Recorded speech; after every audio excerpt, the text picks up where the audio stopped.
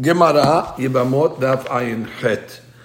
Our Masechet dedicated for the Refuah Shelema Shimon ben Simcha. Inna Refanalo, Inna Refanalo, Refuat Nefesh, Refuat Guf, Refuato Kirba Labo, Vechin Yiratzon ben Omar Amen. And for the Hatzlacha of the wedding of Mickey Escava, Shebezat Hashem, it should be B'Sha'at Tova U'Muslachat, and the new couple Sheyeh will build Bayit Ne'eman B'Yisrael.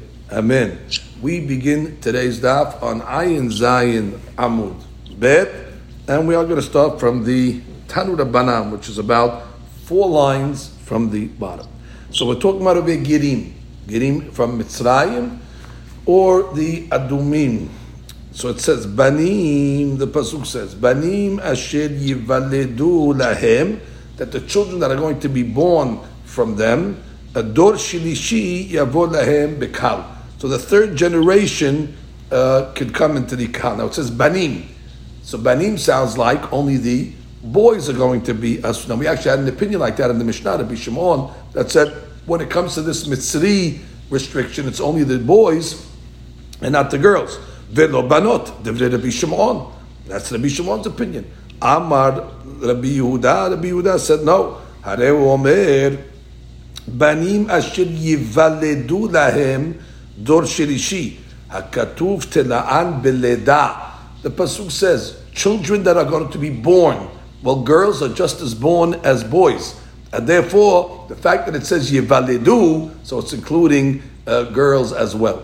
So that's the machlok between Rabbi Shimon and Rabbi Yehuda. Rabbi Shimon's medayek the word banim, and Rabbi Yehuda's medayek the word yivaledu, that are born.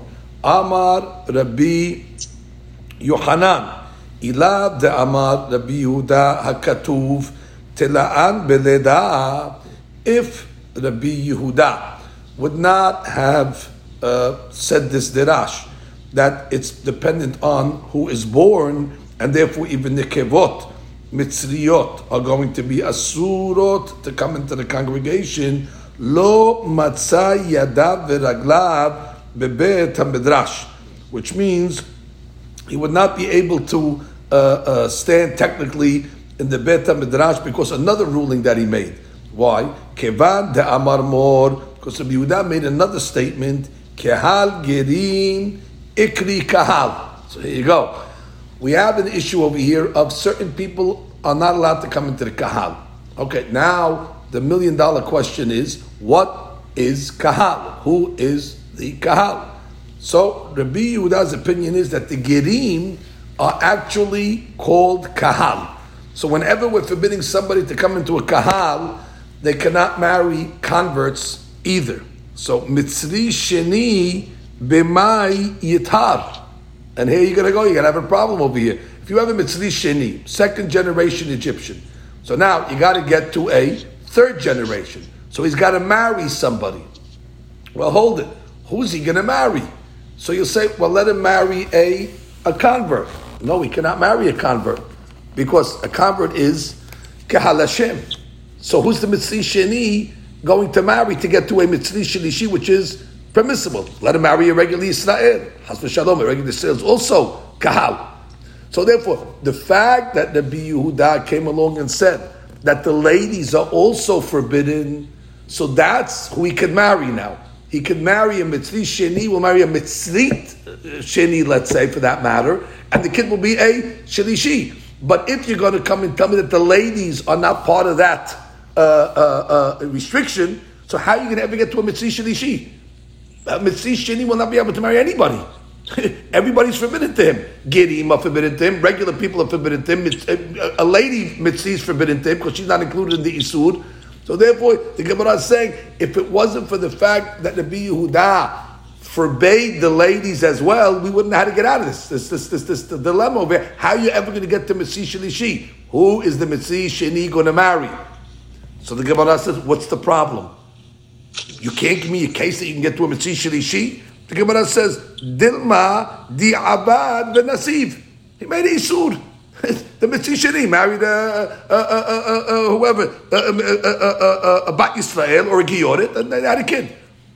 I mean, who said over here that we're talking about, a a good marriage. I mean, it was an illegal marriage.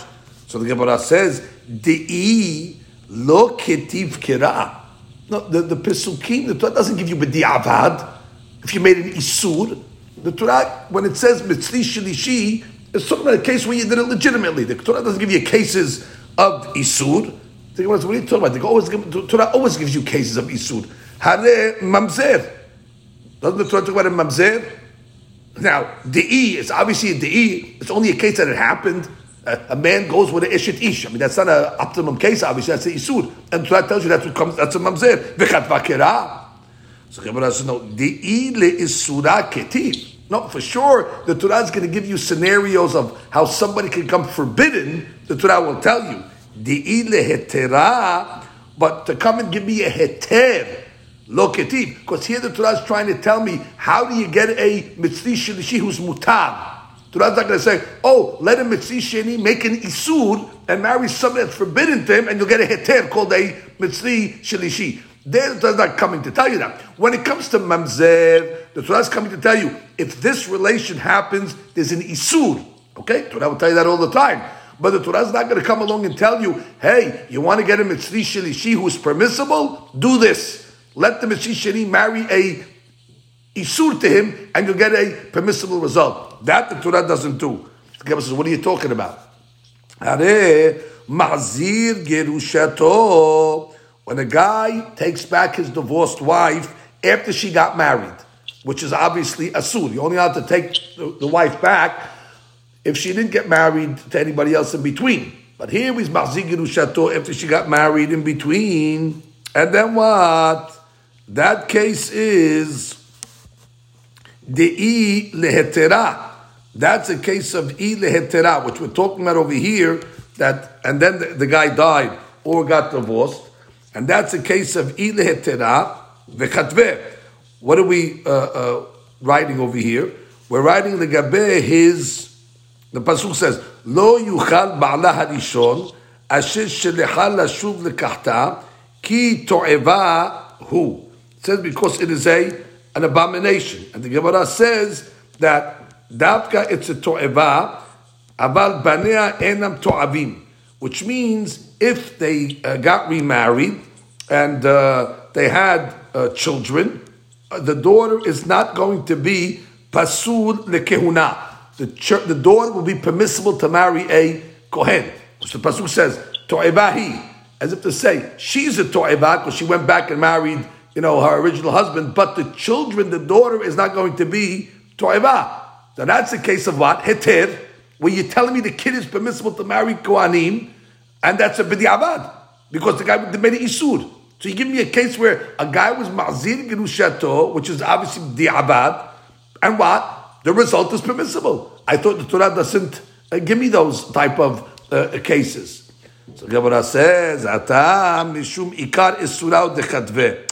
No, the main point of the Torah is to tell me the isur that ma'zir gerushato lo yuchal ba'ala to take her back. Agav, we make a diuk from the pasuk to'evahi velo bita, but that's not the main part of the pasuk. The main part of the pasuk was really to come and tell me the isur, not the heter. Okay, so that's the scenario over here. The Gemara basically asked the question and said that it's a good thing that Rabbi Yehuda said that Mitzri is ben bezecharim, ben nekevot. It applies to men and women equal, because that will give us a scenario where the Mitzri Sheni can marry a Mitzrita Sheni, and the child will be permissible, and the marriage was permissible between the two Mitzris, and the Torah doesn't have to talk about B'di'avad, which it doesn't do, and therefore the result is going to be Heter. Very good. Now the Gemara continues, Tanu Rabbanan. Again, we're talking about the Mitzri and the Adomi. Banim asher yivaledu, I'm just quoting you the pasuk, Dor shilishi yavo lahem b'kal Hashem. Third generation can come into Kahal Hashem. Im ne'emar banim, lama ne'emar dorot. Because the pasuk says, Banim asher yivaledu lahem, Dor shilishi. The pasuk could have just said, Ben shilishi. I mean, why do you have to write Dor shilishi? Ben shilishi, the third kid. Why you're writing the word dor? V'im ne'emar dorot. And if the Torah uses the word dorot, lama ne'emar banim. The pasuk just could have said over here, dor shilishi yavo lahem bekal Hashem, which means either use the word dor or use the word ben. The Torah uses both lashonot over here. Banim asher yivaledu dor shilishi yavo. What's both terminologies? Okay, you need both. Im ne'emar banim velo ne'emar dorot. Because if it would have said banim and it didn't say dorot, haiti omer ben rishon v'sheni asur shilishi mutar. I would have thought it's the same guy. The first two kids that he has are forbidden, and the third kid will be permissible. Therefore, lekach ne'emar dorot. That's what I said. No, it's not referring to the third kid. It's referring to generations. However, v'im ne'emar dorot, but if it just said dorot, v'no ne'emar banim, haiti omer le'otan ha'omdim al har Sinai. I would have said that maybe Da'atka, those that stood at Har Sinai, that were in Mitzrayim, so therefore they have this law that they can't take Egyptians. Because why? Because they experienced Mitzrayim, they know what it is. Therefore the Torah is saying you got to keep away from them for generations. Therefore I would have said that Dor, Kabbalat Torah, Dor Har Sinai. So therefore it comes along and says that it refers to Banim Asher Yivaledu Lahem, that's referring to even the children. This is going to apply to, not only to the generation of the Midbar. Look at Rashi. V'im nomar dor shlishi v'lo nomar banim. הייתי אומר לאותם ישראלים העומדים על הר סיני, הוא אומר דור שלישי, שלכם יבוא להם בקל. כלומר בכם ובבניכם אסורים מצרי ואדומי, אבל בפני בנים מותרים, ומשם והלאה מותרים המצריים אפילו גרישון. Right, I would have said that after the 3 generations from Har Sinai, that's it, the law doesn't apply anymore. No, banim asher yivaledu, that refers to even the future children. Now the Gemara comes along and is continuing to Doresh. It says, Dor shilishi yavo lahem. So the Gemara wants to be Doresh lahem, to them. So it says, Mehem maneh, which means, Mehem, you start the count from the Ger itself, which is, how do you count 3 generations? So the Kadush is that the first Egyptian that converted, he's 1, his child is 2, the grandchild is 3. Don't think that you start the count from the child. Banim yivaledu lahem. You don't start from the banim yivaledu lahem. Actually, G1 is the original convert. He's the original generation 1. Therefore, it says mehem, from them maneh. Start counting. Now it says lahem, because it says banim asher yivaledu lahem. So it says it twice. It says dor shilishi yavo lahem bekal Hashem. But before that it says, Banim asher yivaledu lahem. So what is that lahem coming to teach me? Hanach ahad pisulo. You go, pisulam. You go after the parent that has the psul, that has the blemish. So for example, a Mitzri Rishon marries a Bat Yisrael. So therefore, you go after the psul. And therefore it's considered a Mitzri, and the kid is going to have a din of Mitzri Sheni. Even though the mother's got no psul, the mother's by Israel. We don't go after the mother, we go after the psul. Or it's a Yisrael married a Mitzrit Rishonah, the reverse case. So the kid is going to go after the mother in this case, which is Mitzrit, and therefore he's going to have a din of Mitzri Sheni. So you always go after the psul. And that's what the pasuk comes along and says, Lahem. Lahem, and you go after them. V'starich lemichtab lahem. We need the pasuk to teach lahem that it starts from the Ger himself, that's G1, v'tzarich lemichtav asher yivaledu. And the pasuk also has to say that those that were born. The ketiv rahmana asher yivaledu, if it just would have said asher yivaledu, that are born, hava mina mibenehem maneh. Right? I would have thought you start from the kids. Asher yivaledu. Maybe that's considered generation 1. Therefore, ketav rahmana lahem. No, from them. Meaning the first generation is actually the convert himself. V'katav Rahmana lahem, if the pasuk would have just said lahem, haba amina, I would have thought, mitzrit me'uberet shinit gayira. Let's say you have a mitzrit, and she was pregnant, and she converted. Now when she converts, so therefore her child automatically is considered converted with her. So he ubena had. I would have thought that child that's inside of her is still considered generation 1, even after she's born. Because bottom line, she converted with her mother, and therefore she's part of her mother. And therefore, I would not have thought that when she's born, she's considered generation 2. Kamashmalan, that's why it says, that's talui in the birth. And therefore, since bottom line, she wasn't born at the time of the conversion, and she was born after, she is considered generation 2. V'tzarich l'mechtav lahem hacha. My mitzri ve'adomi, it says the word lahem to teach me that we follow the psul. We always follow the blemish of the two parents. V'tzarich l'mechtav lo gabe mamzer.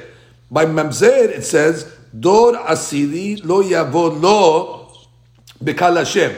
And from that pasuk we learn that in the case of mamzer you go after the psul as well. So why do I need 2 psukim to teach me that you go after the psul? One by mamzer and one by mitzri. Of course, if the Torah only wrote it by mitzri, I would have said mishum deba mitipa psula, because this mitzri, this child came from a goy, which is asut to come into the congregation. So therefore, that's why I would say you go after the psul, because that's a real psul, which means the goy is coming from tipa psula. He's from goyim. In that case over there, I'm going to say that you follow the psul of the father, because that's a serious psul. He came from tipa psula, from an invalid origin. However, abal mamzer diba betipa keshera. The mamzer, his father, the father of the mamzer, is a regular Jew. Nothing wrong with the father. Again, the issue is that he went with the Eshet Ish, but the father himself came from tipa keshera. So therefore, I might have thought that you don't go after the Ema law. I might not have thought you go after him, even though he has mamzer, and therefore, because he's Israel kasher. So therefore, I would have thought that even though the father is a mamzer, maybe you don't go after him because he's tipa keshera. Kamashwana, no, you still go after the mamzer. V'katav Rahmana gebe mamzer. And if the Torah only would have told it to me by mamzer, I would have said mishum de'en ra'ui labo l'kahal le'olam, which means because it's such a psul mamzer that once you have it, you can never get out of it. It's going to be forbidden. Him, his children, his grandchildren, forever. Therefore, you got to go after the psul. Aval ha'aka, but by mitzri and adumi, where the 3rd generation is permissible, emalo. Maybe I would think it's not such a great issue that you don't have to go after the psul. Maybe you can go after the other spouse that's actually legitimate. Therefore, Gemara says no. Even by mitzri, that has this leniency. If they exist in a marriage, you got to go after the psul, and the kid's going to take on that. Pega. Amar Abba bar Hanan bar Yochanan. Mitzri sheni shenatza Mitzri rishona. Okay, so you have a Mitzri sheni. That's the 2nd generation, and he married a Mitzri rishona. No problem. According to Rabbi Yehuda, we learned already that marriage is 100% legal. The question is, what is the kid? So it says Bena Shilishi Havai. So the kid is going to go and become a Shilishi. Which sounds like what? It's going after the father. Because the father is a Mitzri Sheni. And therefore, the kid will become a Mitzri Sheni. Alma Kasabar, Batar Dide Shadinan Le. That we throw the kid after the father. Gemara says, wait. Mativ Rabbi Yosef, Rabbi Tarfon Omer. Famous case at the end of Masechet Kiddushin. Rabbi Tarfon said, Yecholim mamzerim litaher. I could kosher mamzerim. What's the way we kosher mamzerim? Shlomo HaMelech said, Kesef Metahed Mamzerim. Okay, you pay the rabbi off in the kosher Mamzerim, but that's not a legitimate way. This way over here is Ketzad Mamzer Nasa Shifha. You take the Mamzer and marry him off to a Shifha Kina'anit, which is okay. Shifha is not Kahal, therefore marry off to the Shifha Kina'anit. And what? They have a child. They have Balad Eved. We know that the child of a Shifha goes after the mother. And therefore the child of Shifha becomes Eved. And since he's an Eved, he's not a Mamzer. Because Mamzer is only by Yisrael. So now you got a full-fledged Eved. Now what do? Shihrero. Free the Eved, and now he becomes a full-fledged Yisrael without Mamzerut. Nimsa ben Chorim. Very good. That's how you kosher Mamzerim. But what do you see from over here? Alma batar dida shadinande. This is the case where you're going after the mother. Because again, the Mamzer married the Shifha. And now you have a kid. What's the kid? The kid is a Eved. That means he's going after the mother. What are you talking? You just told me by the case of the Mitzri that you go after the father. Shani Hatam. Gemara says different over there. Because there we have a Gezerat Katuv. Tamar Kera Ha'isha Viladeha Tiye Ladoneha. Over there we have a Gezerat Katuv that says Ha'isha Viladeha, that the wife, which is the Shifha, and the children belong to the master, which means they are Abadim. In Ekanami, really we go after the father. Here we have a Gezerat Katuv. Mativ Rabba Amar Rav Yehuda. We have another question from Rav Yehuda. What did it say? Rav Yehuda said, Minyamin Ger Mitzri. Minyamin was a Ger Mitzri. Hayali Haver Mitalmidei Rabbi Akiva. He was a friend of mine, and he was one of the students of Rabbi Akiva. Amar, he said, Ani Mitzri Rishon. I am generation 1 Mitzri. Venasati Mitzri Rishona. And I married Mitzrit Rishon. I married generation 1 Mitzrit. Asi libni Mitzrit Shiniya. I will marry off my son, who is a generation 2. I will marry him off to a generation 2 as well. G2 to G2. Kedesh shiye ben beni ra'oi labo bakal. So my grandson will be a G3 to be permissible to come to the Kahal. The Gemara is going to ask, what are you talking? Why does Binyamin have to say that his son, that is a G2, has to marry a G2? Let him marry a G1 also. If you're going after the father, what do I care who he marries? Why does he have to marry a generation 2? Even if he marries a generation 1, if we're going after the father, so therefore it's still going to be a generation 3. Gemara says, if you're going to say go after the father, afilu rishona nameh. Minyamin should say, let my son, who's a generation 2, marry a generation 1 mitzrit. What's the difference? Why does it have to say generation 2 mitzrit? If you're going after the father anyway, what do I care? The Gemara says, you're right. Ha amar le Rabbi Yochanan le Tana, according to that Tana that said you go after the father, in a chinameh. Today you could learn Rishona. You could even learn that Binyamin said that his son can marry a Mitzrit Rishona and still the grandson will be permissible because he goes after the father. In a Ganami, Tani Rishona. Don't state in that story that I have to marry him off to a Shini. You can even marry him off to a Rishona. Ki atar Rabdimi, when Rabdimi came, Amar Rabbi Yochanan Mitzri Shini Shenatza Mitzrit Rishona. So you have a G2 Mitzrit that married a G1 Mitzrit, Bena Sheni Havai. Oh, what do you see from over here? It says the kid is considered generation 2. Alma, what do you see from this? Batar Ime Shadinan Le. That we're going after the mother. Because the mother was a G1, and it says that the kid's going to be a Sheni. Therefore, it's forbidden to come into the Kahal. And the logic is because Rabbi Yochanan holds, Batar Ime Shadinan Le. So the Gemara says, wait, you're going to come and tell me that what? What's the reason of Rabbi Yochanan? Why do we put it after the mother, according to Rabbi Yochanan? It's not like what we said earlier. Earlier we said we go after the father. Now we're going after the mother. What's the logic? The Gemara over here is going to assume, because it's working with the famous principle, Ubar Yerich Imo. What does that mean, Ubar Yerich Imo? That the Ubar, the fetus, is considered an organ of the mother. So therefore, you're going to take the child and put him after the mother, because he's considered an organ of the mother. It's not a separate entity.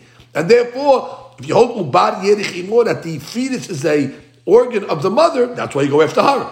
So the Gemara is going to say, wait, you can't hold that. Rabbi Yochanan holds Ubar Yerich Imo, because we see by a different case, he doesn't agree with that Sevara. Why?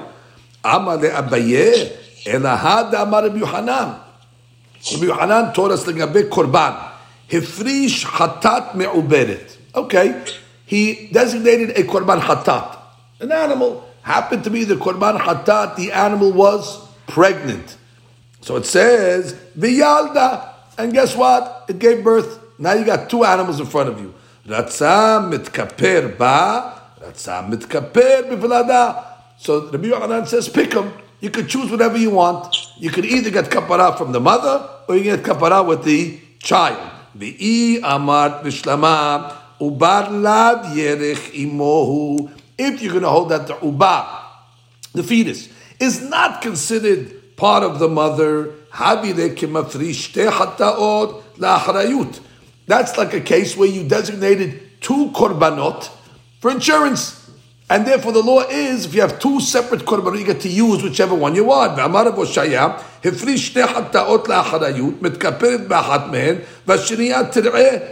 And therefore, if you consider them distinct, that's why the Yochanan comes along and says you could choose whichever one you want, and the other one let it graze. That is the law. But if you hold that the ubar is actually yerich imo, and therefore that hatat is considered one with the mother, havile vlad hatat. So that's going to be considered what? When you designated the hatat. So therefore you designated a hatat that has a vlad inside that's part of the mother. It's not considered distinct and separate. And we know the law is Vlad Hatat lemita azil. The Vlad of a Hatat, you must put it to death. And therefore, how can it be Hanan say you can be mechaper with it? Ishtik. Rav Dimi had no answer. So let's review the question outside. You just told me, Rabbi Yochanan, that when it comes to the Mitzri, you go after the mother. And therefore, since the mother was a Rishonah, the kid is going to be a Shliyah. Why? Bar Yerechimo. What are you talking? Rabbi Yochanan doesn't hold the Bar Yerechimo because he holds that when you consecrate a Hatat Me'uberet for a Korban Hatat, you get to use whichever one you want. Therefore, why you see that what they're distinct. It's not considered Ubar Yerechimo. You pick whichever one you want, and then the other one let graze. Because if you held Ubar Yerechimo, then it's considered what? You designated the mother, and she was pregnant, and the law is a vlad, a child that comes from a hatat. You cannot bring as a hatat. The law is yamut. So make up your mind. Does he hold Ubar Yerich Imo or not? Amale. So Abaye tells Rav Dimi, Dil Mashani Hatam. Maybe by the case of the Mitzri, it's different. Dichtiv. Asher yivaledu hakatuv tela o beleda. Since over there we have a gezrat hakatuv yivaledu, the Torah is telling us it goes after the mother who is the one that gives birth to them. That really I could argue ubar lav yerich imo, and that's why by the korban hatat you get to bring whichever one you want.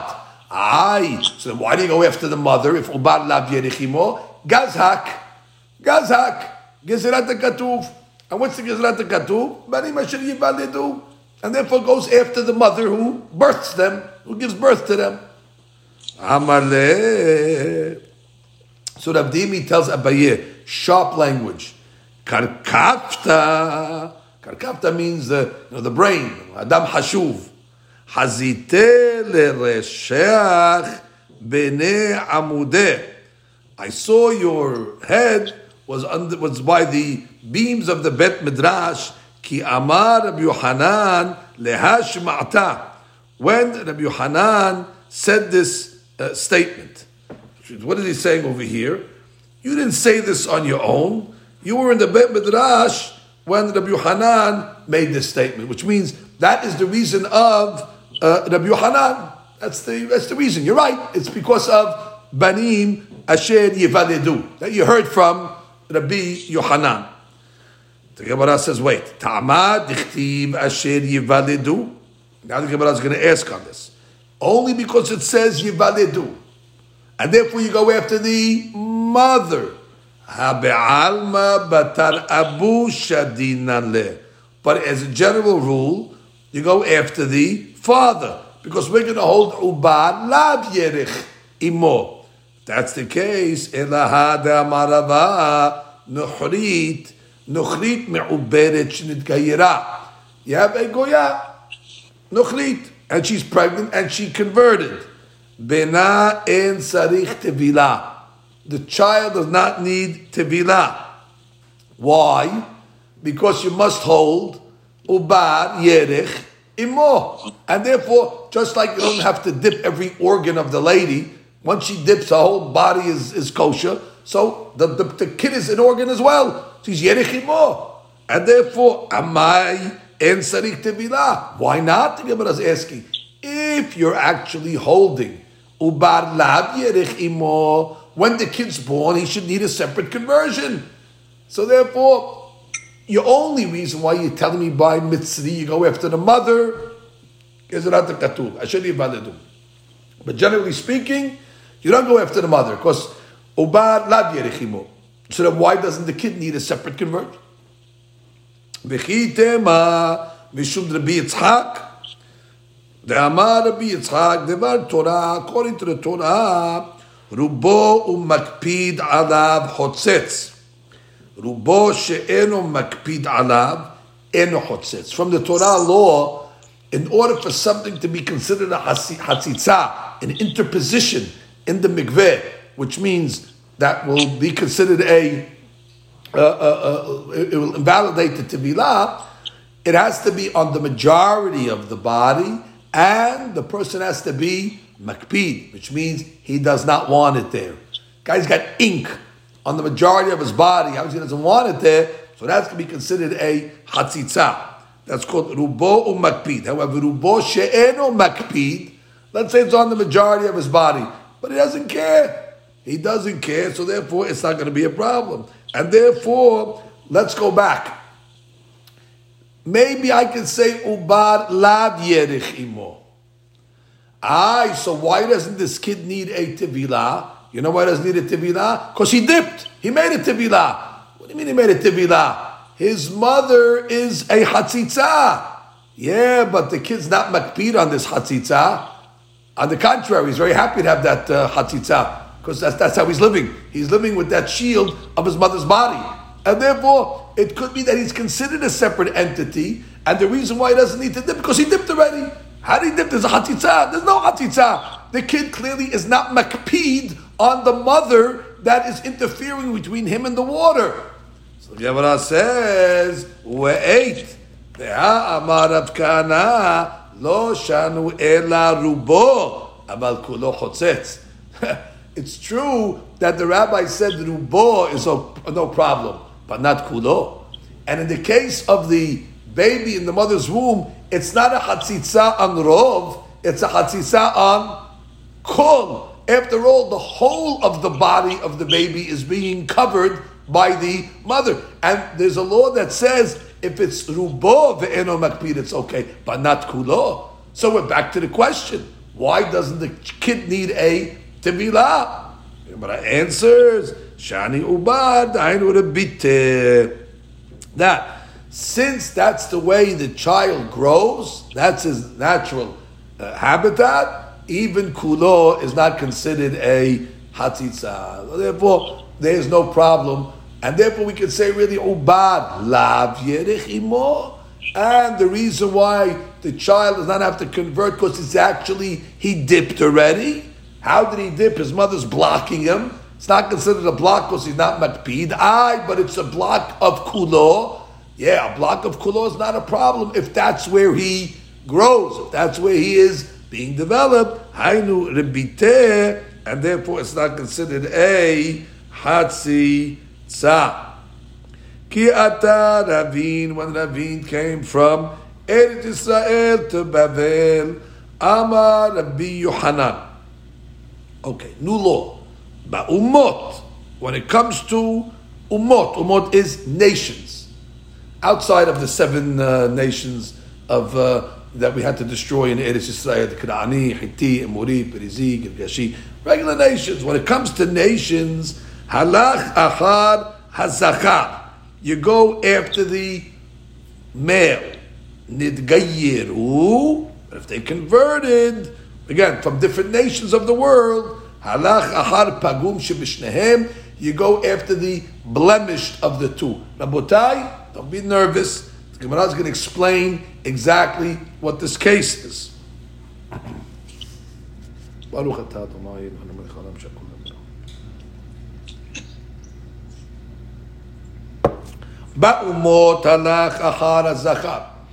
it comes to umot, you go after the male. Kedetanya, minayin le'echad min umot. Somebody comes from one of the nations, not from the 7 nations of Canaan. Sheba ala Kanaanit. So he goes with a lady from the Canaanite people. Now, when it comes to the lady of the Canaanite people, we have a law. Lo tehayeh kon neshama. That we're not allowed to keep them alive. So it says, Veholid ben. Now, there's a big question. If the kid's going to go after the mother, that kid is going to be a Kanaani, and therefore we got to knock him off. Lo ta'ayeh kol neshama. If he goes after the father, okay, then he goes after whatever the father is, then he's okay. So it says, Sheba ala Kanaanit veholid ben she'ata rashai liknoto be'ebed. You could buy him as a slave, and you're not obligated to kill him. That means what? Be'umot halaka halazachar. Go after the fathers. The father is not a Kanaani. The kid does not become a Kanaani either. How do you know that's the case? Shne'emar v'gam mibnei hatoshavim hagarim imachem. From the toshavim, from the settlers that are living amongst you, mehem tiknu. That means the settlers are from other nations, and therefore they lived in Eretz Israel and they married the locals. So therefore, the toshavim that married locals, it says mehem tiknu. You could buy from their banim. That shows you what? That when a settler comes and marries a local in Canaan, it goes after the settler, and therefore goes after the goy, which is umot ha'olam. Yachol afilu echad min ha'kenaanim sheba la'achat min ha'umot. Let's go the other way. Let's say a Kanaani went with a girl from one of the other nations, veholid ben, and they had a son. She'ata rashai liknoto be'ebed. Are you going to be allowed to buy him as a slave and not have to kill him? Talmud lomar asher holidu be'artzechem, when they gave birth in your land. So then it teaches me only minanoladim be'artzechem, only from the children that were born from other nations in your land. They came from outer town and they were born in your land. Velo minagarim be'artzechem, and not from children that Canaanim had in different places, and then they came back to Canaan to live with their family. In those cases, we're not going to allow to marry. Velo agarim be'artzechem means from children that Canaanim had in different, because Canaanim they went to marry, I don't know where, they went to a different nation, and they got married. And then what? They had a kid, and then the kid went back to move to Canaan. And then with that one, you're not able to. Because again, the Kanaani, he goes out to marry a girl from somewhere else. The Toshav comes to Canaan to get married. So therefore, the Pasuk says, Asher olidu be'artzechem. If they gave birth in by you, that means it's a goy that came to Canaan to get married. No olidu be'artzechem. The other cases, no, they gave birth out of town. They gave birth out of town because the Canaan went out of town to get married to a girl, had the kid out of town, the kid moved back. So he's garim ba'artzechem, not noladim ba'artzechem. That's going to be forbidden. Nitgayeru halach achar pagum shebenehem. Now, if they converted, beautiful case. Now you got 2 converts, and they both have pegams. So how do you judge the kid? So you take the bigger of the pegams, and the kid gets the bigger of the pegams. Now, Gemara gives some interesting cases. B'mai, what's the case? Ilima b'mitzri shenasa amonit. Okay, so you have over here a Mitzri married an Ammonit. And what are you going to say over here? Who's the bigger pegam over here? Well, the bigger pegam obviously is the Mitzri, because a Ammonit has no pegam. Ammonit, we said, is permissible to come into the congregation. So the Gemara is going to come along and say, "My pagum shebishnehem itba." What's the case? Ammonit is not considered peguma at all. The Gemara is saying Ammonit velo Ammonit. Therefore, it's pagum shebishnehem. You got to give me a case where they both have a pagum, and you're picking the worst. In the case of a Mitzri to an Ammonit, is only one pagum, the Mitzri. It's not pagum shebishnehem. When we say pagum shebishnehem, it means you got to give me a case where you have two, a husband and a wife, and both have a pegam, and now you got to pick the bigger of the two. In the case of a Mitzri to Ammonit, the Ammonit is permissible. So it's only the Mitzri that has the pegam. It's not pagum shebishnehem. So that cannot be the case. Imagine? Ela, you know what the case is? Be'amoni shenasa mitzrit. Okay, now you're talking. You have an Ammoni that married a Mitzri. Now they're both pagum. You got the Ammoni and you got the Mitzri. Now, now let's see what the kid is. If the kid comes out to be a boy, Shadya batar Ammoni, put him after the Ammoni, because you have to put it after the worst one. And the Gabe Ammoni is forbidden to come into the Kahal. And therefore, if it's a boy, you got to put him after the father, and therefore that kid's going to be banned forever. However, now if it's a girl, now the Gabe girl, the Ammoni is not the bigger pegam. Adraba, if you're going to put him after the father, the kid's going to be permissible. So therefore, if it's a girl, throw him after the mother. Shadya batar mitzrit. And therefore she'll be considered second generation, and she'll be forbidden until the next generation. Evante? If you, again, always look at the child and then put him in the worst scenario. Put him in the bigger of the pegam. So a boy, Ammoni is a bigger pegam, because he cannot come into the kal at all. A girl, Ammoni is not a pegam, because Ammonit is permissible, so therefore throw her after the mitzrit, which is the mother. Evante? Okay, Rabotai, and now we move on to the new Mishnah. Matnitin, Mamzerin, Netinin. Netinin are those converts from the Giv'onim that came in the times of Yehoshua. They masqueraded themselves as if they came from a far-off place. Ultimately, Yehoshua accepted them, but it was under a false pretense. But once he accepted them, he didn't, send them back and kill them. So the law is that we're not allowed to marry into the Nitinim, cannot come into the Kahal. The Isuran Isur Olam. So B'Kadush. Nowhere in the Torah does it say that Mamzerim are forbidden forever. So the Mishnah is coming to tell us that they're forbidden forever. In our Bible, all it says is that they're Asur 10 generations. Sounds like that G11 should be permissible. But the Mishnah is coming along to say, Isuran Isur Olam, Ehad Zecharim Ve'ehad Nekebot. Whether it's male or female, like Amar Shlakish, Mamzeret Le'ahar Asara Dorot Muteret. Big Hidush of Rish Lakish. He says a Mamzeret, female Mamzeret, after 10 generations, that's it, she's back in. Now, where did he learn this from? That a mamzeret after 10 generations is permissible. Yaliv asiri me'amoni u'moavi.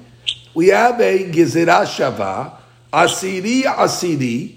It says 10 generations by mamzer. It says 10 generations by Ammon and Moab.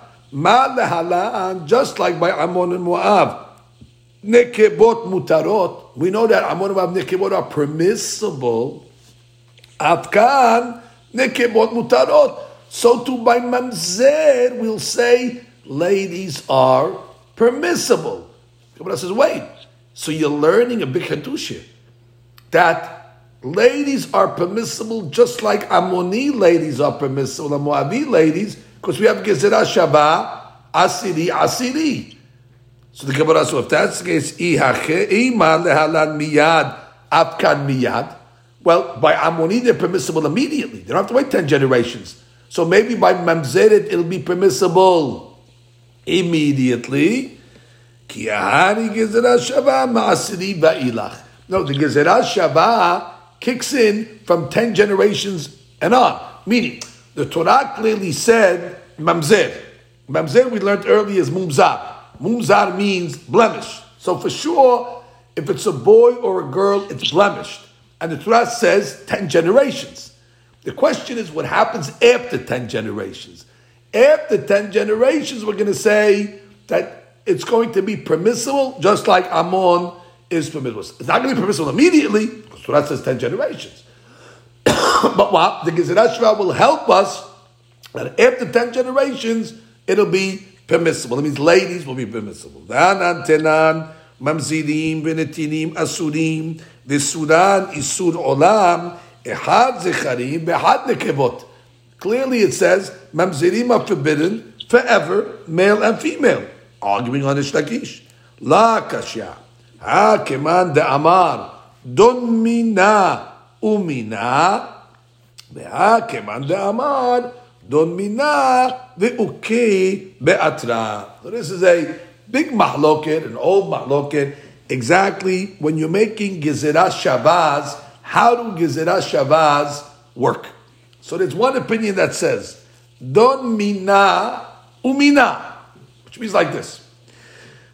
We're learning now by Mamzer. It says Dor Asiri. It says Asiri. 10 generations. Now, how do I know 10 generation means forever? Doesn't say forever, it just says 10 generations. You know how I know 10 generations means forever? I know it from Ammon and Moab. Because by Ammon and Moab it says, Dora Asiri Le'olam.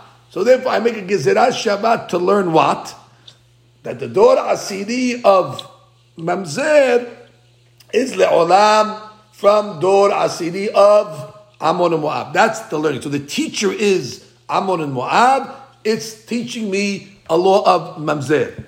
Don mineh. Now, once I learn, now umina, now I apply rules from inside.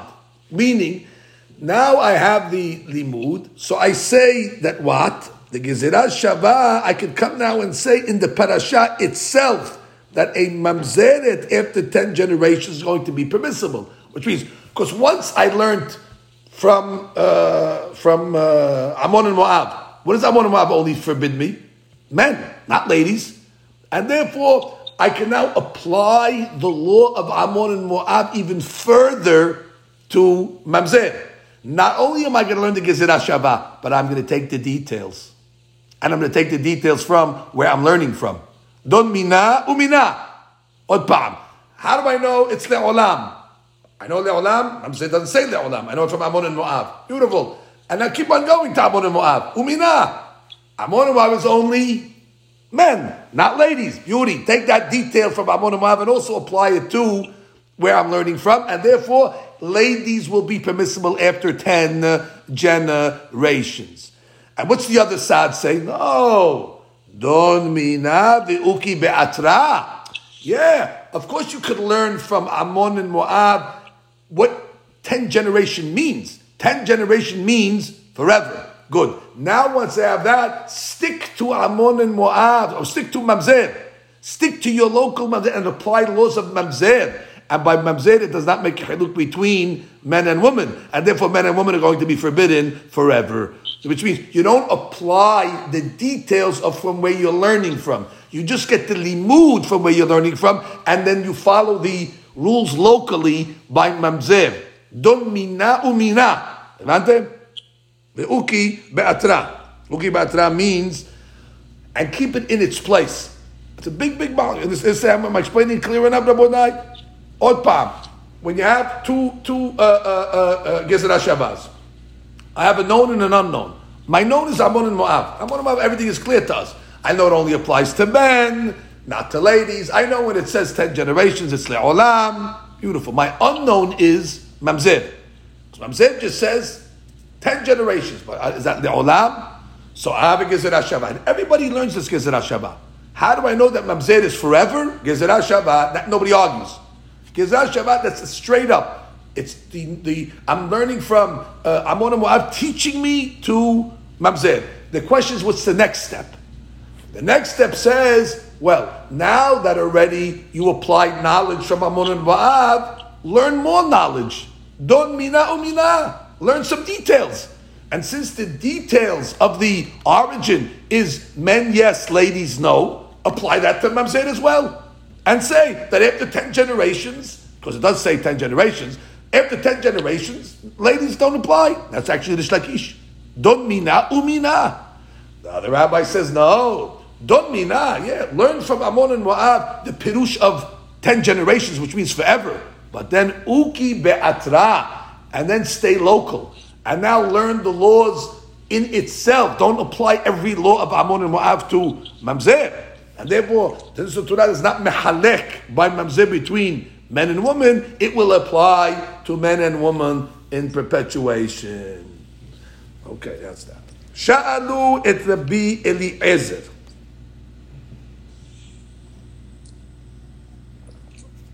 Mamzeret le'achar asara dareh mahu. Okay, now a question. You have a mamzeret after 10 generations. What's the law? Amar le'em, so Rabbi Eliezer says, Mi yiten li dor shelishi v'ataharenu. Wow. He said, what are you waiting 10 generations for? Give me a mamzer after the 3rd generation, and I'll purify him. Which means you don't have a case of 10. You'll never get to 10. Already I can taher him at 3. Alma kasavar mamzeret lo hayeh. That's what he holds. Not that you can kosher him, but a mamzer will not live. Min hashamayim, they make decrees against the mamzerim that they will not live because God does not want them to intermarry with Bnei Yisrael and ruin the families. So basically we're saying, from your 3rd generation, which means you're not going to find them. You think you're going to get 10 generation mamzer? They're going to be knocked out by the time you get to generation 3. Why? Because Borei Olam puts gezerot on the mamzerim. Ve'anantenan.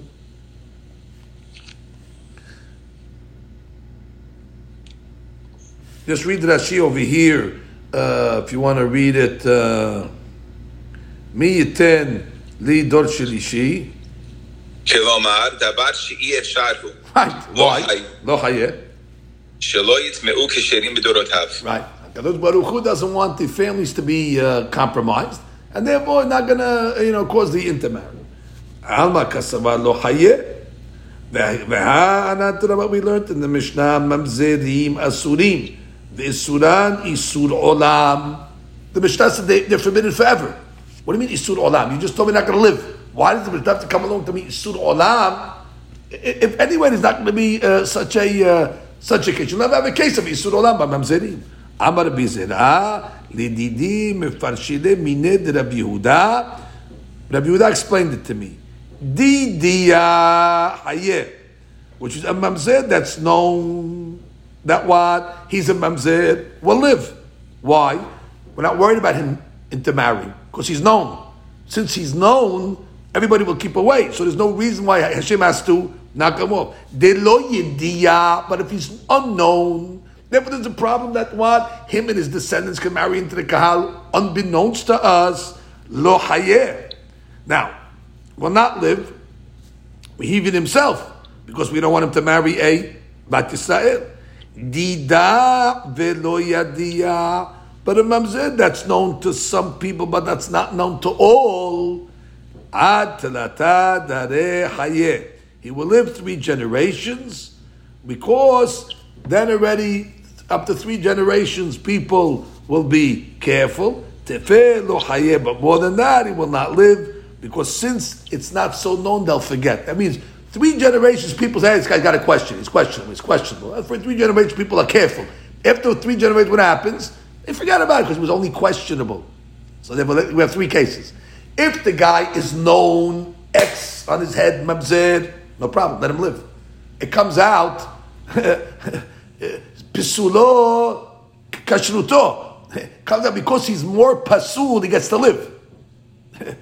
It says like choten iskar, because he's a known mamzer, he gets life. But the point is, what kind of life is that? Everybody knows he's a mamzer, nobody's going to marry him. But if the guy is unknown, meaning not known at all, the lo yada, lo hayeb, because we're worried that what's going to happen, he's going to intermarry. But if you have somebody that's questionable, now people keep away from questionable, but how long do they keep away from questionable? 3 generations. After that, they forget, because it wasn't really clear in the first place. So therefore, he'll live for 3 generations, and after 3 generations, knocks them out. Why? So they won't come to be compromising the Jewish family. Zahu, just want to catch Rashi's over here. Read Rashi, Mamzer di Yadia. Mamzer di Yadia, l'kol bebarur. חייהו בדורותיו ולא מתמעפה. דלא ידיע כלל, לא חיה אפילו הוא שלא יישא כשרה. דיע ולא ידיע, עד תלת דרה, דזהירי אינשי חיה תפה לא חיה, דכיוון דלאו דבר ברור, הוא משתכח מלתה. ההוא דהווה בשבבותה דרבי עמה. It was mamzer. He wasn't known, but he was living in the neighborhood of Rabbi Ameh. Achriz aleh de mamzerahu. So Rabbi Amir made an announcement. Rabotai, so and so is a mamzer. So he was crying, he embarrassed me. Amar le haim natati lecha. Keep quiet, I gave you life. Because I publicized you now you got to thank me. I gave you life because of this now. Because now that you're a mamzer yadua, God's not going to kill you. Therefore, it was to his benefit. Gemara continues, Amar Rav Hana bar Ada. Netinim. These netinim, which again was the Givonim that came and they made as if they were from a far off place, even though they were Canaanim, and therefore the law should have been that we killed them, but then Yeshua made a deal with them, and therefore did not want to break his promise and vow that he made with them. So it says, Netinim David Gazar Alehem. David made a gezerah that they're forbidden to come into the kahal. Shrei Emar, Vayikra Melech LaGib'onim, Vayomer Alehem, VaGib'onim lo mebnei Yisrael hema. That he made a gezerah, David, that they're not considered bnei Yisrael, and therefore they're going to be forbidden to come into the kahal. My ta'ama Gazar. What's the reason? Dichtiv. So there was a famine in the times of David for 3 years. Shana achare shana, year after year. Shana rishona amar lahem. So David was trying to find out the cause. Why should there be a famine? What's the sin? Shemme of the avodat kochavim yesh bachem. Maybe people are worshiping avodat zarah. Dichtiv, as it says, va'abadetem elohim acharim v'shtachavitem lahem. What happens? We just read it in Kriyat Shema. Ve'atzar et hashamayim ve'lo yiyeh matar. Avodah zarah causes the rain to stop. Badku ve'lo matzu. They searched and they did not find any of the avodah zarah. So they were still searching for the sin. Shiniyah, on the 2nd year, amar lahem shemme ovre avera. Maybe arayot, immorality. Yesh bachem dichtiv. Vayimane'u revivim. God refrains the rain from coming. U'malkosh lo hayah. Umetzach isha zonah, because they have the brazenness of a isha zonah, a harlot woman. Batku velo matzu, they didn't find it. Shlishit amar lahem shemme poskei tzedakah barabim yesh bachem ve'en notnim. Maybe there's people that are making pledges to tzedakah, but they are not paying their debts. As we learned in Masechet Ta'anit, it says in pasuk nesiim, that's clouds. Veruach, and there's wind, so it looks like it's going to rain. Vegeshim ayin, but the rain never comes up. It's a false alarm. You know why? Midah keneged midah. Just like these people who donate money and they give a false alarm to the poor people that the poor people are going to get money and they never pay it. So Borei Olam pays midah keneged midah. Ish mitalel, that's a person that takes praise b'matat shaker, in a false giving, which is just like he made the aniyim anticipate that the money's coming, but the money never came. So God brings the clouds and the wind. The people think the rain's coming, but the rain never comes.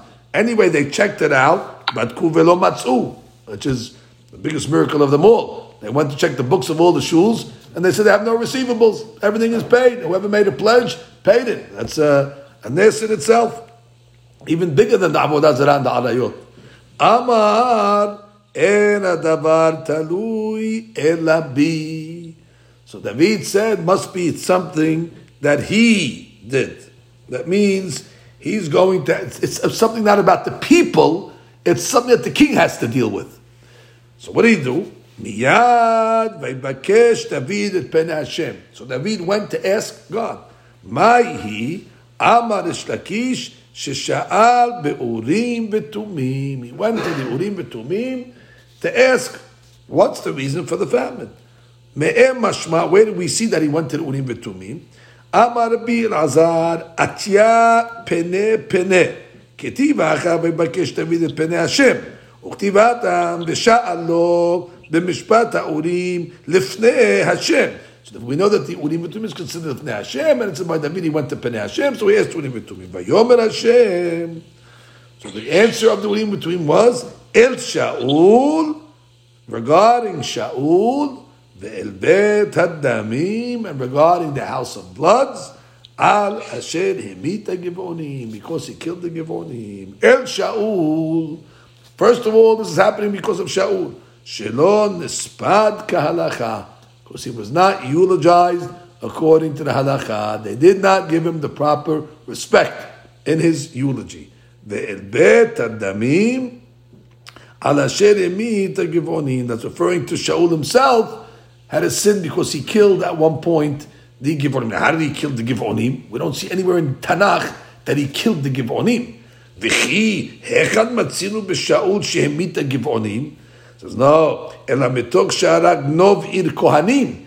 You remember when he took the advice of Doeg and they killed the city of Nov of Kohanim? Shayu maspikim lahem mayim u'mazon. Who was supporting the Givonim? They were getting parnasah from Nov.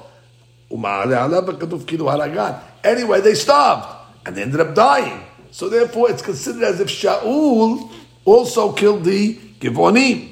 Kataba el Shaul shelo nispad kahalacha. Vekataba al asher hemit hagivonim. So the Gemara is saying, wait, you're telling me that the reason why the famine happened because God has claims that Shaul was not nispad bahalacha, and at the same time, because of a sin that Shaul made? I mean, it's like contradictory. Shaul was a big tzaddik, and they didn't eulogize him correctly. And then it says, and the reason why it happened, because he killed the Givonim. The Amar Rish Lakish Mai Dichtiv, Bakishu et Hashem, Kol Anve Ares Asher Mishpato Pa'olo. Ba'asher Mishpato Sham Pa'olo. Which means, at the time that they're judging a person, they also mention his good deeds. And therefore, at the same time that they were judging Shaul for his mistake by killing the Givonim, they also mention his good deeds. And therefore, yes, in the place of the Mishpat is the place of the God is Emet. And therefore, listen, one thing doesn't wash the other. Okay, he killed the Givonim, but at the time we don't forget Shaul's greatness. And therefore, Lo Nishpat Kahalacha. One thing's got nothing to do with the other, so it happens simultaneously.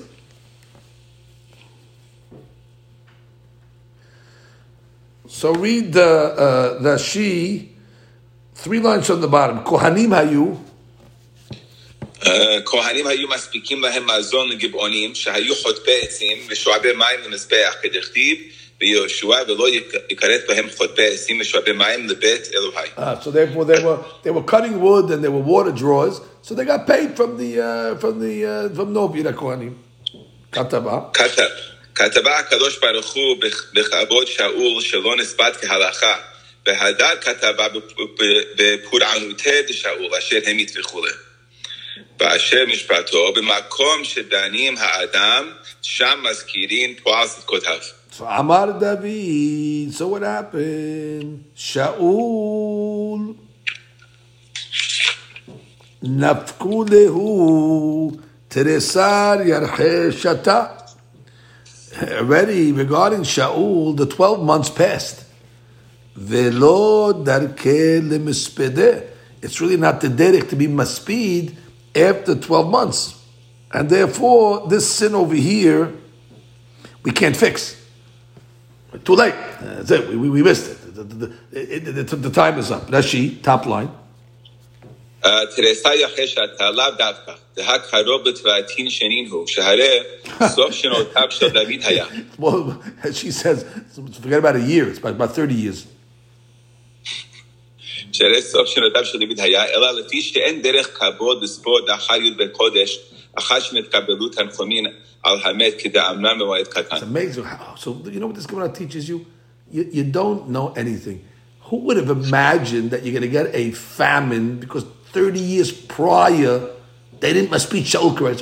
So anybody that comes along and starts giving reasons why things happen, you're really, I'm honest to talk. Would anybody have guessed it? First of all, David, by the way, went through the normal process. First, let's check Avodah Zarah. Gilu Adayot. He went to the main regular items. Okay, checked it. Baruch Hashem, Batku V'lo Matzu. Things that would cause rain to stop, according to the Bible. Question on this Gemara is, why did David just tell him to check the mezuzot? Okay, obviously he didn't do that. Go check your mezuzot. Ela, he looked for real sins. And then what happened? He went to the Urim V'Tumim. That means even David HaMelech was a Navi, could not have dreamt that there was a famine because 30 years prior, somebody didn't eulogize Shaul HaMelech El Kata. And when you read this Gemara, it's a reminder, we know nothing. Again, we say, oh, this must be happening because we did this. What do you know from anything? By the way, it could be something that is already a 30-year-old item. You have no idea. An amazing Gemara. And if David didn't know, so how are we going to know? We think we're going to know the ways of... That's why when all these things, when you have these people get up and they can't wait to explain things. Oh, the COVID, it happened because of this and because of that. What do you know from anything? What do you know from the Gezerah? Except the Gezerah, make the Shuvah, and Hanistarot Nashim. You don't have to know why it happened. You don't have to know, you have to make yourself better. But be very careful before you start getting up and trying to explain it. You know, why these things are... the 45 in Meron, they died because of this and because of that. What do you know from anything? The Gemara is reminding you that the Heshbonot are very, vast in God's calculations, and something in this generation can be a payback for something in the previous generation, and even the great prophetic eyes of King David were at a loss until he got the benefit of Urim V'Tumim, and we don't have Urim V'Tumim today in our time. So therefore, so now the Gemara comes along and says Nitinim, but regarding the Nitinim, we can solve that problem. Nikrinu v'nifashinu. Listen, let's call the Givonim over. We'll appease them. Listen, tell them we're sorry. Give them an apple pie. Make them happy. Vayikra melech laGivonim vayomer alehem. מה אעשה לכם ובמה אכפר וברכו את נחלת השם. What should we do? What could we do to appease you? That's what they asked the Givonim.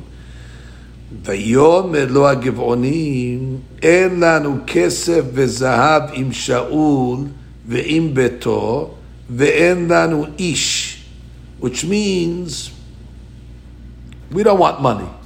We're not asking for money. We want blood. We want people. And we don't want it from other tribes. They didn't make a sin. We want it from Shaul and his household. He's the Shaim, he's Givonim. Yutan lanu shiv'a anashim mibanav v'oka'num la'Hashem. We want 7 of his sons, of his descendants. And we're going to hang them in order to show the justice. Mifayes Velo faisinu. David tried to appease them so they won't take the 7. but didn't work. They were not appeased. These Sha'im, these guys. Read Rashi en lanu.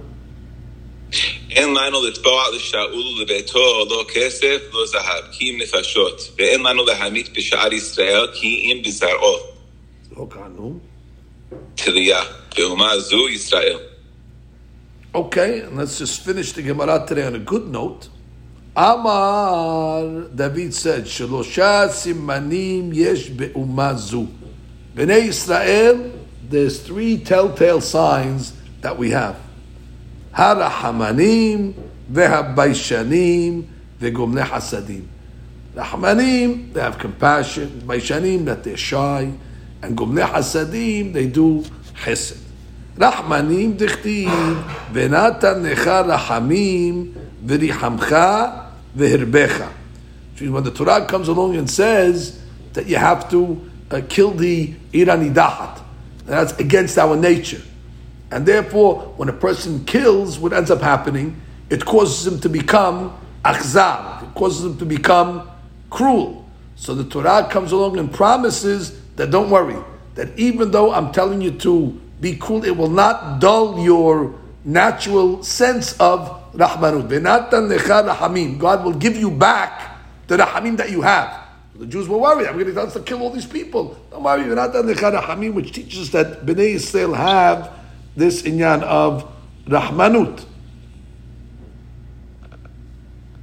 And therefore, Baishanim dichtiv ba'avur tiyeh yir'atu al penechem. That the pasuk says by Matan Torah that when HaKadosh Baruch Hu spoke to Bnei Yisrael, we had busha, that the fear of God was on our face. So therefore you see busha and yir'ah go together. When a person has fear, he's embarrassed to do something. In Arabic they say aib, he has aib. He feels it's wrong. He has a busha, it's a shame. Gomnei hasadim dichtiv. Leman asher yitzaved banav v'et beto. That's by Avraham Abinu. He commanded his family la'asot tzedakah u'mishpat. Kol sheyesh po shelosha siman halalu ra'ui lihdabek be'uma zu. Only those that have the similar traits. And the Gibeonim obviously are cruel. Look at this, 30 years later, they want to take seven kids and kill them. These are akhzarim, not a match. It was at that point that David made a gezerah, lo yavo bakahal. The Gibeonim are banned from the congregation. Let's read this sheet to finish it up. Harachmanim. Harachmanim. Gibeonim. Yeah, you're right.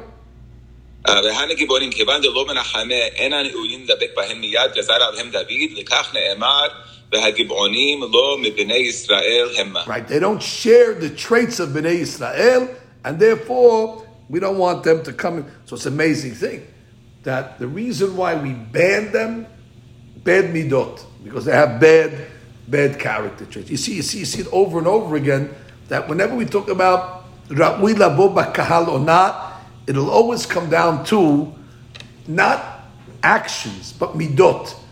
Again, go back to what we learned on the other Amudim, Ammon and Moab. Why are they banned? Because they didn't have Hakarat HaTov. They didn't come and give us bread and water. So that's a pegam in, not because they worshipped Avodah Zarah. Okay, make the Shuvah, you're fine. Not because they did Averot, but they had a pegam in Hakarat HaTov. And go back to the Avot when they were looking for wives for their children. What were they looking for? Midot. It didn't bother Avraham, the Avodah Zarah of Bet Lavan and Bet Betuel. And I will deal with the Avodah Zarah. Bring them to our side and we'll get them good. But make sure they're chesed. Make sure that they have the right character. So you see again, over and over, when it comes to shidduchim and zivugim, how important the Torah is telling you that actions you can overlook. But midot, when it comes to character, that already is something that it seems is more pronounced and goes into the genes and is going to have a bigger impact on the families. Okay? Stop over here. Baruch Adonai Le'olam. Amen ve'amen.